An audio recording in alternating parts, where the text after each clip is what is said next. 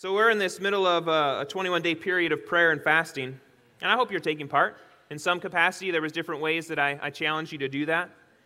And here's what we're doing. We're praying and fasting in 2017 out of a desire for more of Jesus. We want more of you, Lord. This comes from Luke 5. And for the multiplication of his church, this church. In Acts 13, we see that. That's what we're praying and fasting for. And what we know is that it's Jesus who builds his church. I've shared that. And what's wonderful is he desires to use you and I in that great endeavor. So what I want to do today is I'd like to be clear on how it is that he desires to use us. And I'll say this. He desires to use our weaknesses, not our strengths. We flip that sometimes. And so now here's what I mean by that. Too often we've convinced ourselves that if we position our resources and organize our strategies, then in church, as in every other sphere of life, we can accomplish anything we set our minds to. Right? We can think that way if we're not careful. We think we partner with God by putting together great performances, hiring charismatic personalities, setting up extraordinary programs, and by having on hand ministry professionals.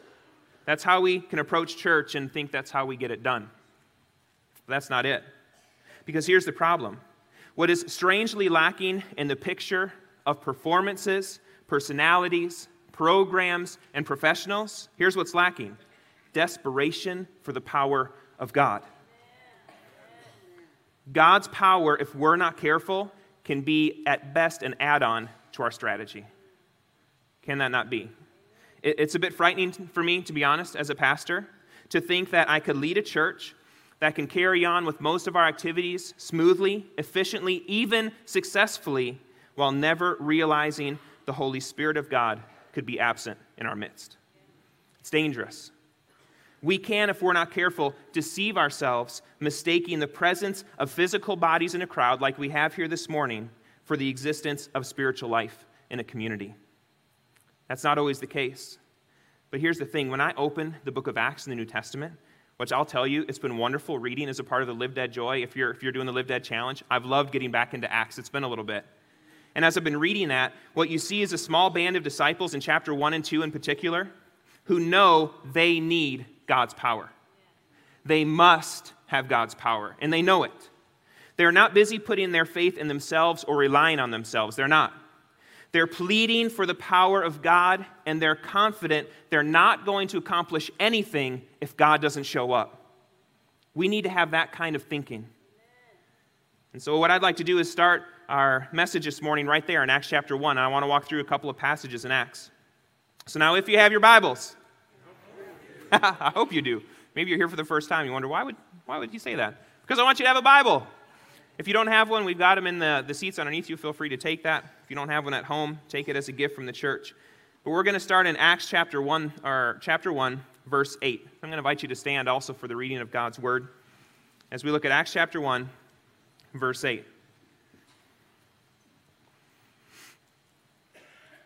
Jesus now talking to the disciples, he tells them, "But you will receive power when the Holy Spirit has come upon you, and you will be my witnesses in Jerusalem and in Judea and Samaria and to the ends of the earth." Jesus tells the disciples this, tells them to wait in Jerusalem, and they do it. That's good disciples. You obey the Lord. So now we turn to Acts chapter 2, first 4 verses, Acts 2, verses 1 through 4. So they're waiting for the promise of the Holy Spirit, and here's what happens. When the day of Pentecost arrived, they were all together in one place, and suddenly there came from heaven a sound like a mighty rushing wind, and it filled the entire house where they were sitting. And divided tongues as of fire appeared to them and rested on each one of them. And they were all filled with the Holy Spirit and began to speak in other tongues as the Spirit gave them utterance. These are the very words of God. You may be seated this morning. Here's what we know. God sent Jesus. He came as a baby, born in a manger. We celebrated that last month. He lived a perfect life, was sent to the cross to pay for your evil hearts and mine as well, to enable us to have a relationship with God. And then he rose from the dead and was visited by the disciples. He visited with the disciples for 40 days before he ascends into heaven. And this is where we find ourselves in Acts chapter 1. Jesus has been visiting with the disciples. He gives them this command, wait in Jerusalem, and then he ascends into heaven. They want him to wait for the Holy Spirit to come. He tells them the Holy Spirit will empower them to be witnesses to the ends of the earth. And so the disciples do as they're told. They wait in Jerusalem. They continue to go and pray at the temple. This is what they're doing every day. And within a week, the Feast of Pentecost is being celebrated in Jerusalem. The Feast of Pentecost, so we think of Pentecost, we have one thing in mind, but it's a Jewish festival. It's a feast. It's called Shavuot. And it comes 50 days after Passover. It celebrates two things. It celebrates the end of the spring harvest. So basically the harvest has come in, so they're celebrating that. And it also celebrates the law coming. Moses going up on Mount Sinai and bringing the law back down, the Ten Commandments. So basically this is a festival saying, thank you, God, for the harvest, and thank you, God, for the law. That's what they're celebrating. God, and on that day that celebrates harvest, I love this, on the day that celebrates harvest, on the day of Pentecost, the Holy Spirit shows up in a powerful way, and the church is set on fire. They're ignited with passion for Jesus and the coming harvest. God sends His Spirit and power, and everything changes. Peter, who had weeks before denied even knowing Jesus, he stands up into a crowd of thousands upon thousands upon thousands, and out of that crowd, 3,000 are baptized and saved that day. Only the Holy Spirit can do something like that. And that's the power of God. And that's what a church has to have, for God to be the one, for Jesus to be the one who's building the church. And then we arrive at verse 42, and this is where I'm actually going to speak from this morning. So Acts chapter 2, verse 42 to 47, this will be where the message is this morning. So these people are saved, they're baptized, and here's what they did. They devoted themselves to the apostles' teaching and to fellowship, to the breaking of bread and the prayers. And awe came upon every soul, and many wonders and signs were being done through the apostles. And all who believed were together and had all things in common. And they were selling their possessions and belongings, and distributing the proceeds to all as any had need. And day by day, attending the temple together and breaking bread in their homes, they received their food with glad and generous hearts, praising God and having favor with all the people. And the Lord added to their number day by day those who were being saved. Isn't that a beautiful picture of the early church? I love that passage. So I'm going to share a couple of points from it. And the first is this, is that an empowered church multiplies as it forms authentic community that is devoted to spiritual growth and spirit-led living. We see this in the first two verses. The early church devoted themselves to spiritual growth in a couple of ways. And the first was in teaching. And considering that Jesus spent so much time teaching the crowds and his inner band of disciples, it's not surprising that teaching had an important place in the early church. We see that in the life of Christ. With time, the church developed a comprehensive body of teaching, so that Paul told the Ephesian elders later in Acts that he had given them the whole counsel of God. This is what Paul's talking about. At the end of his life, here's what Paul urges Timothy. He says, "Follow the pattern of the sound words that you've heard from me, and in the faith and love that are in Christ Jesus. By the Holy Spirit who dwells within us, guard the good deposit entrusted to you." Now, later the church came to recognize that certain books with connections to the apostles, they best represented that good deposit that Paul's talking about. And the canon of the New Testament came into being. That's how they made that decision. The New Testament, along with the Old Testament, what we have here, this has become our teaching today. This is one of the reasons we come together on a Sunday morning, to learn about God's Word. That's what we're doing right now.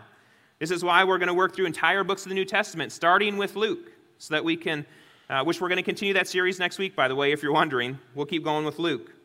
And this is one of the reasons as we come together on that Sunday morning that we want to be grounded in God's Word. It's right in the Bible. It says the early church devoted themselves to it. We want to do the same.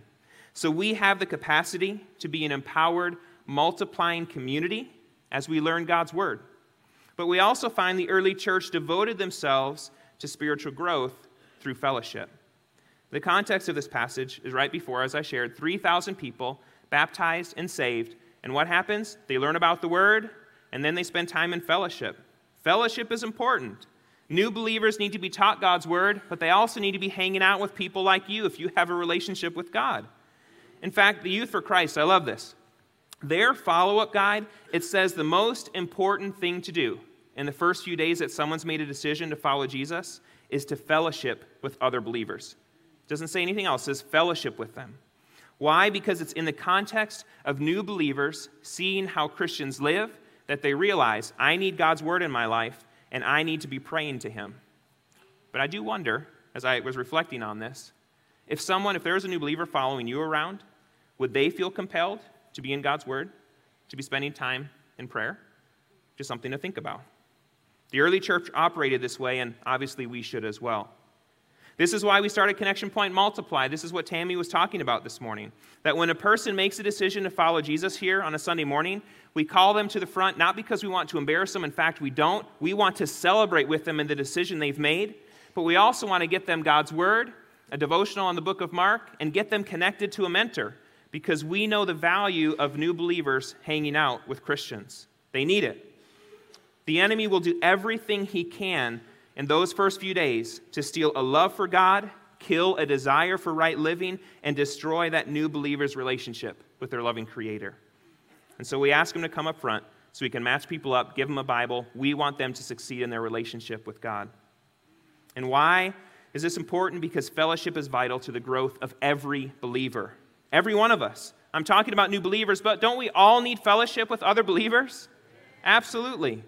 Our Multiply mentors, they simply come along new believers and they do life with them. And I'll tell you, it's not easy. If you talk to Tammy, you really have to work hard to make sure people are living right. But Jesus is worth it, and eternity depends on it. We have the ability to be an empowered, multiplying community as we fellowship. And we also find the early church, they devoted themselves to spiritual growth through communion.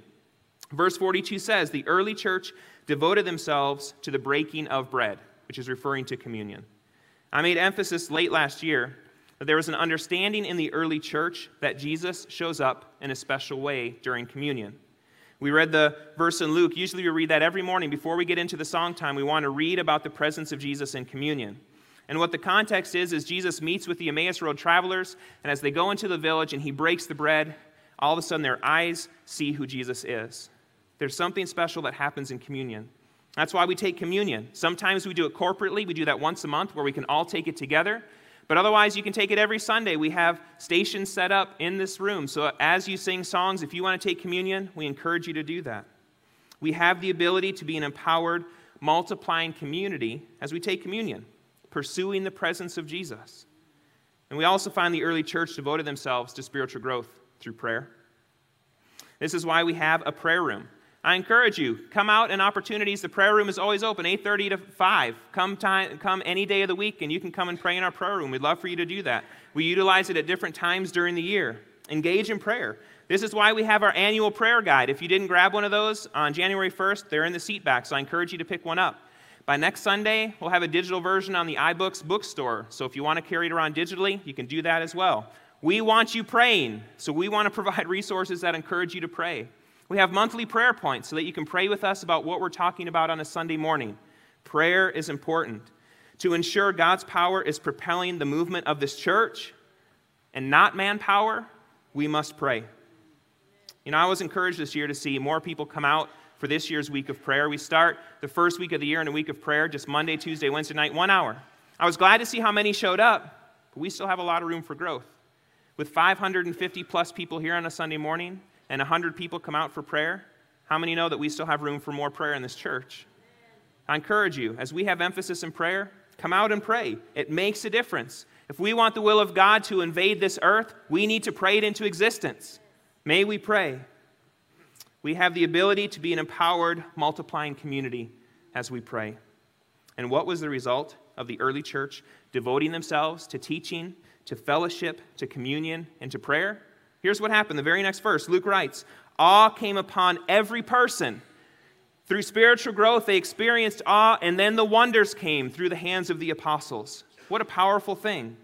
Spiritual growth in the context of community, it results in awe and wonder as God empowers the church to operate supernaturally.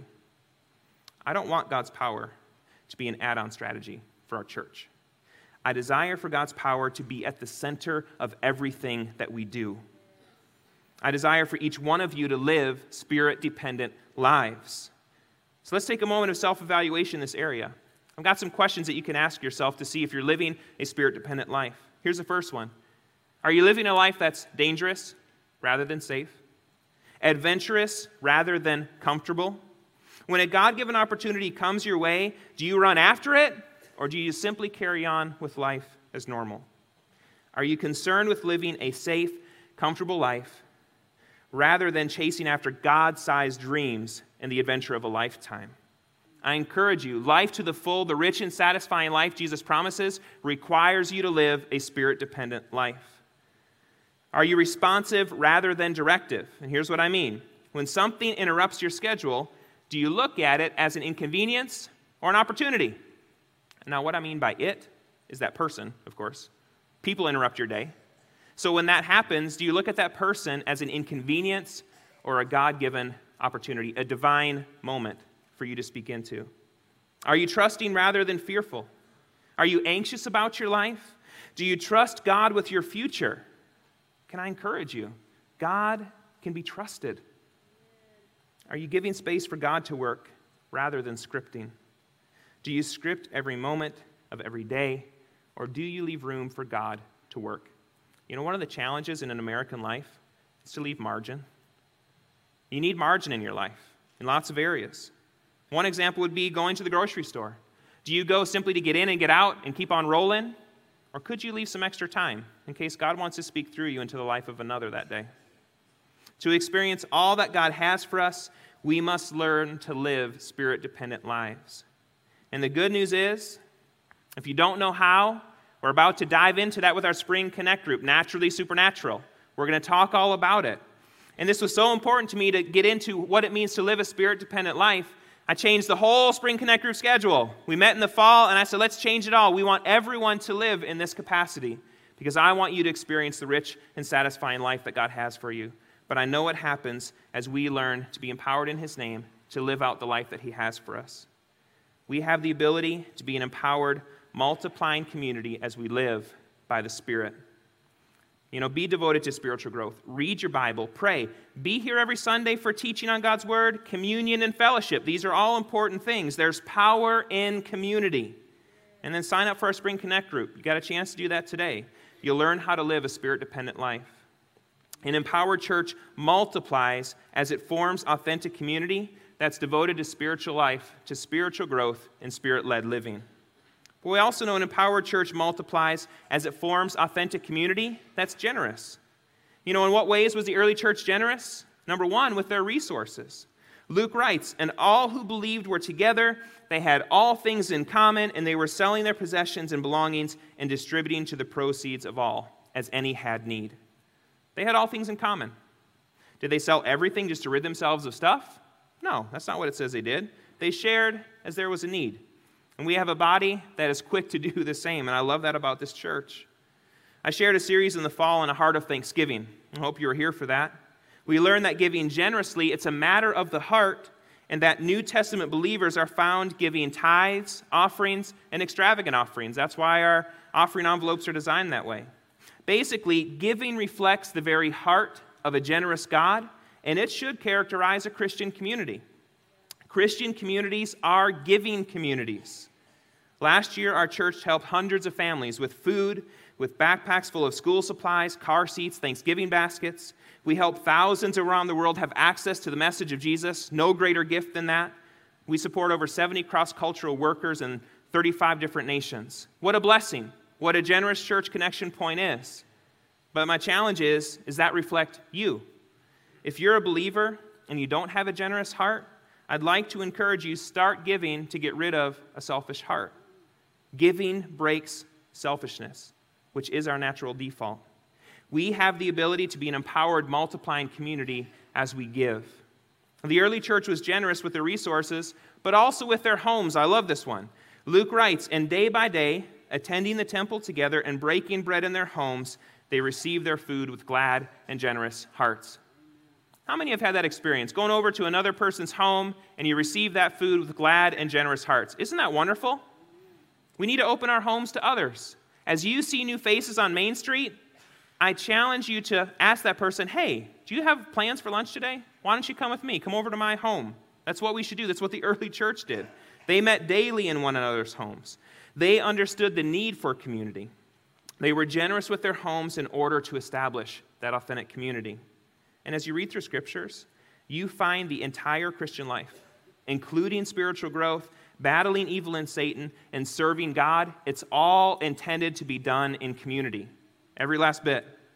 As you read through Scripture, you find that. But now people today, we're so individualistic that the biblical ideal of community, it seems a little bit strange. It can. We live private lives without the interference of others. That's what we like to do. We do open up certain segments of our lives as is necessary to engage with society, but we usually choose what that is.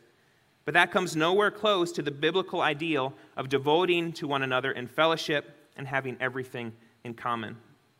If we have emotional problems, for example, we go to a professional therapist who's not a part of our social network so that they can help us in a detached manner. And in this way, we find problems for our solutions without allowing others to invade our privacy or disturb our lives. That's what we do. But that's not Christian community. Basically, the idea of commitment to a community, it's alien to our culture, characterized by transient relationships. Especially in a university setting, we can kind of come and go, and if we're not intentional to jump in and plug in and be a part of community, we can simply keep on going. You have to choose it. You have to choose community. People change spouses readily when one relationship becomes undesirable. People regularly change jobs for advancement and convenience, and often they go to work for a competitor they once worked at overtaking. The idea of 20 or 30-year veterans in an institution, that's of a past age. We don't do that anymore. People move homes, and it reduces the chances of them ever connecting in community. In earlier times, residents of a neighborhood, they had to depend on others in order just to survive. But now we're in a place that oftentimes, if there's someone living alone next door and they were to pass away, we wouldn't even know it, except by the evidence of pileup of newspapers or mail. And we know it's true, but here's the problem, and here's where I'm going with this. As human beings, we are communal beings. We cannot find fulfillment in life unless our community life is meaningful. I want to say that again. We cannot find real fulfillment in life unless our community life is meaningful. Life without community, it creates a deep void in people's lives. But the good news is the church was made for community. Connection Point is committed to community. That's why we do connect groups. The mission of the church is to lead someone from a place of believing in who Jesus is. May we see that this morning, but we don't want to stop there. We want to see you become a part of the church, a place of belonging. You belong in the church. As you journey with Jesus, you need others alongside you to help in that, and that's what our connect groups do. So that we know we come to Christ alone, but we grow in Jesus together so that you can become more like Him. And then after you've become like Jesus, you can continue to bring others to who Jesus is. You bring Jesus to people and you bring them to get connected to their church. That's our mission. And so today we'll have opportunity to sign up for that connect group because you belong in fellowship. And for us to experience an empowered, multiplying community, we need to be in connect groups together. It's a well-established fact that many problems are best solved within the context of a caring community. And true Christian community also helps us live right. We need one another. As you walk out these doors today, sign up for our Spring Connect group. You simply sign up for the group, and then we'll assign a facilitator. So you're not signing up under anybody this time. It's a little bit different semester. But just go out, sign up, and then we'll plug you into groups because we start on Wednesday at 6:30. So we start this week, and I don't want you to miss it. You were made for community. You belong in community. An empowered church multiplies as it forms authentic community that is committed to spiritual growth, spirit-led living, and generosity. And an empowered church also multiplies as it forms authentic community that praises God and finds favor with all people. The early Christians, they developed an attitude toward each other that enabled them to enjoy one another. I hope you experience that. I hope you've got people in this church that you can enjoy life with together. They took time, the early church, to praise God. I love that. This is why last Wednesday we had a soak night, that we want to launch our connect groups this year by coming together so that we can praise together. So I encourage you, if you missed it, join us for the next one. We'll have it in May before we get into the summer semester. Join us as we praise God, trusting for Him each part of the year. We mentioned several times this morning our connect cards from last week. We come together to celebrate what God is doing. We heard this morning someone baptized in the Holy Spirit and a mom who's done with chemo and doing great. Praise the Lord. May we continue to make room for celebration in every aspect of our lives. We do it in our connect groups, things to celebrate and things to pray about. Praise is a discipline we must learn to cultivate when we meet. The importance of joy and sincerity in our times together cannot be overestimated. In fact, Jesus was criticized. If you read through scriptures, you'll see, criticized by religious leaders of the day because of his willingness to have fun and attend dinner parties. We're going to get to this later in Luke chapter 7. It'll be fun to talk about. Think about this, but Jesus came into the world as the man of sorrows, but he still made room for fun in his life. Why? Because he was a complete person, and fun has a place in human completeness. To this end, here's what I know. Real joy and gladness, it's only found in Jesus. It really is. The world sets up imitation endeavors, but life to the full, the rich and satisfying life, it's only promised through our Creator. And it happens in the context of community. The early Christians, they also enjoyed the favor of the people outside of the church, which often happens. As you begin to praise God, as you begin to become joyful and exuberant, there's something about you that becomes an attraction for others. People want to know, what is it about this person? I'm not that joyful. I don't like to wake up on Mondays. But when you've got Jesus in your heart and you're praising him, if your natural inclination is praise, people will see it and you'll find favor. So I would say, do you look for the victories that God is giving? Or are you focused only on the challenges that you're facing? When you fill out your weekly Connect card, we have those this morning. Are you sharing your celebrations to lift the hearts of those facing challenges? As we come together in community, let's praise God here and be found praising God outside in the streets. Let's not restrict our praise to this space. It's important. And as the song declares, may his praise ever be on our lips. And as it is, you can expect to find favor with those around you. Your praise will be contagious to friends, family, neighbors, and colleagues. An empowered church multiplies as it forms authentic community. We know that it does. As you continue to read Acts, what you find is people coming to Jesus every day. It's awesome. In Acts 3, Peter and John speak the name of Jesus, and a 40-year-old man crippled from birth stands up to walk for the first time. 5,000 people added to the church that day. In Acts 4, they pray until the building where they're gathered begins to shake. Now that's a prayer meeting. In Acts 5, the sick are being healed and evil spirits are being cast out. In Acts 6 and 7, the danger the disciples are facing, it's increasing, but so is the power of God in their lives. By chapter 8, the church is scattering to Judea and Samaria, sharing the story of Jesus everywhere that they go. And then Philip gets zapped by the Holy Spirit from one place to another to lead an Ethiopian to Jesus. In Acts 9, Saul, the persecutor of Christians, he becomes a follower of Jesus. In Acts 10, racial and ethnic barriers to the spread of the gospel, they begin to collapse. In Acts 11, the church at Antioch is founded and the future base of missions is launched. In Acts 12, as Peter sits on death row in a jail cell, the church prays and suddenly Peter's chains fell off. That's powerful prayer right there. He practically sleepwalks out of prison. He doesn't even know what's going on. And Acts 13 launches Paul into his travels from city to city, preaching the message of Jesus, healing people of diseases, casting out demons, and even raising people from the dead. I love Acts. As the story unfolds, Luke, who's the author of Acts, he continually makes much of God in the way that he tells the story. When Peter preaches at Pentecost, here's what Luke writes. So those who received his word were baptized, and there were added that day about 3,000 souls. Well, who added those souls? Luke doesn't even say. But we find our answer in verse 47. We read it this morning. The Lord added to their number. It's all about the power of God. This is the design of God among his people. Here's what he does. He gives unlikely people like you and like me power so that it is clear who deserves the glory for all the success that takes place. I don't deserve the glory. You don't deserve the glory. The glory is all God's because he empowers us to do that work, and it becomes clear that it's all him. And as I read through Acts, I can't help to long to be a part of this kind of church. A scene where we refuse to operate in a mindset that depends on what we can achieve with our own abilities. A scene where the church radically trusts in God's great power to provide unlikely people with unlimited, unforeseen, uninhibited resources to make his name known as great. I want to be a part of that kind of church. I hope you want to be a part of that kind of church. And the way that we do that this morning as we walk out these doors and sign up to be a part of Naturally Supernatural, so we can come together in community and learn what it is to live a Spirit-dependent life. I'm going to invite you to stand as we close this morning. And as you're standing, I'd love to ask, if you're here today and you've seen some testimonies of lives changed by God, and maybe you're out of community, both with God and the church, but you realize today that you don't want to live that way any longer.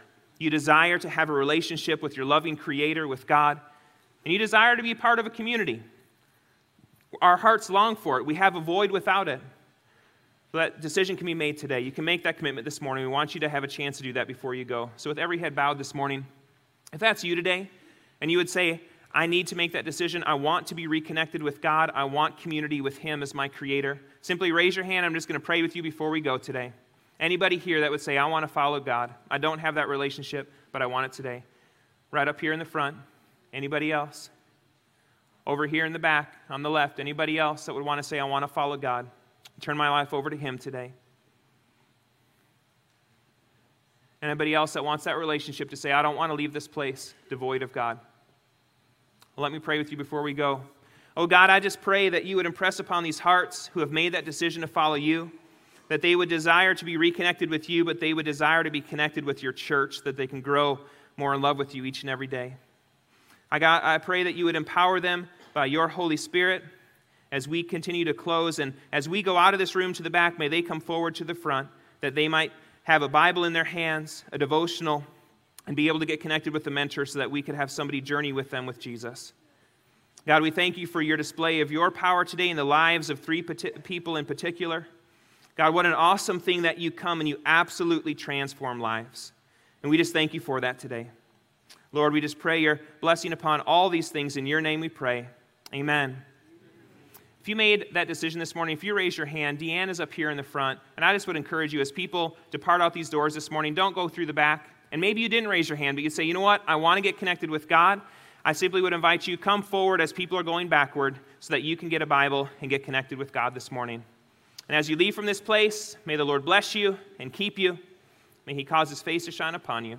May He show you His mercy and fill you with His peace. Amen. Go with God this morning.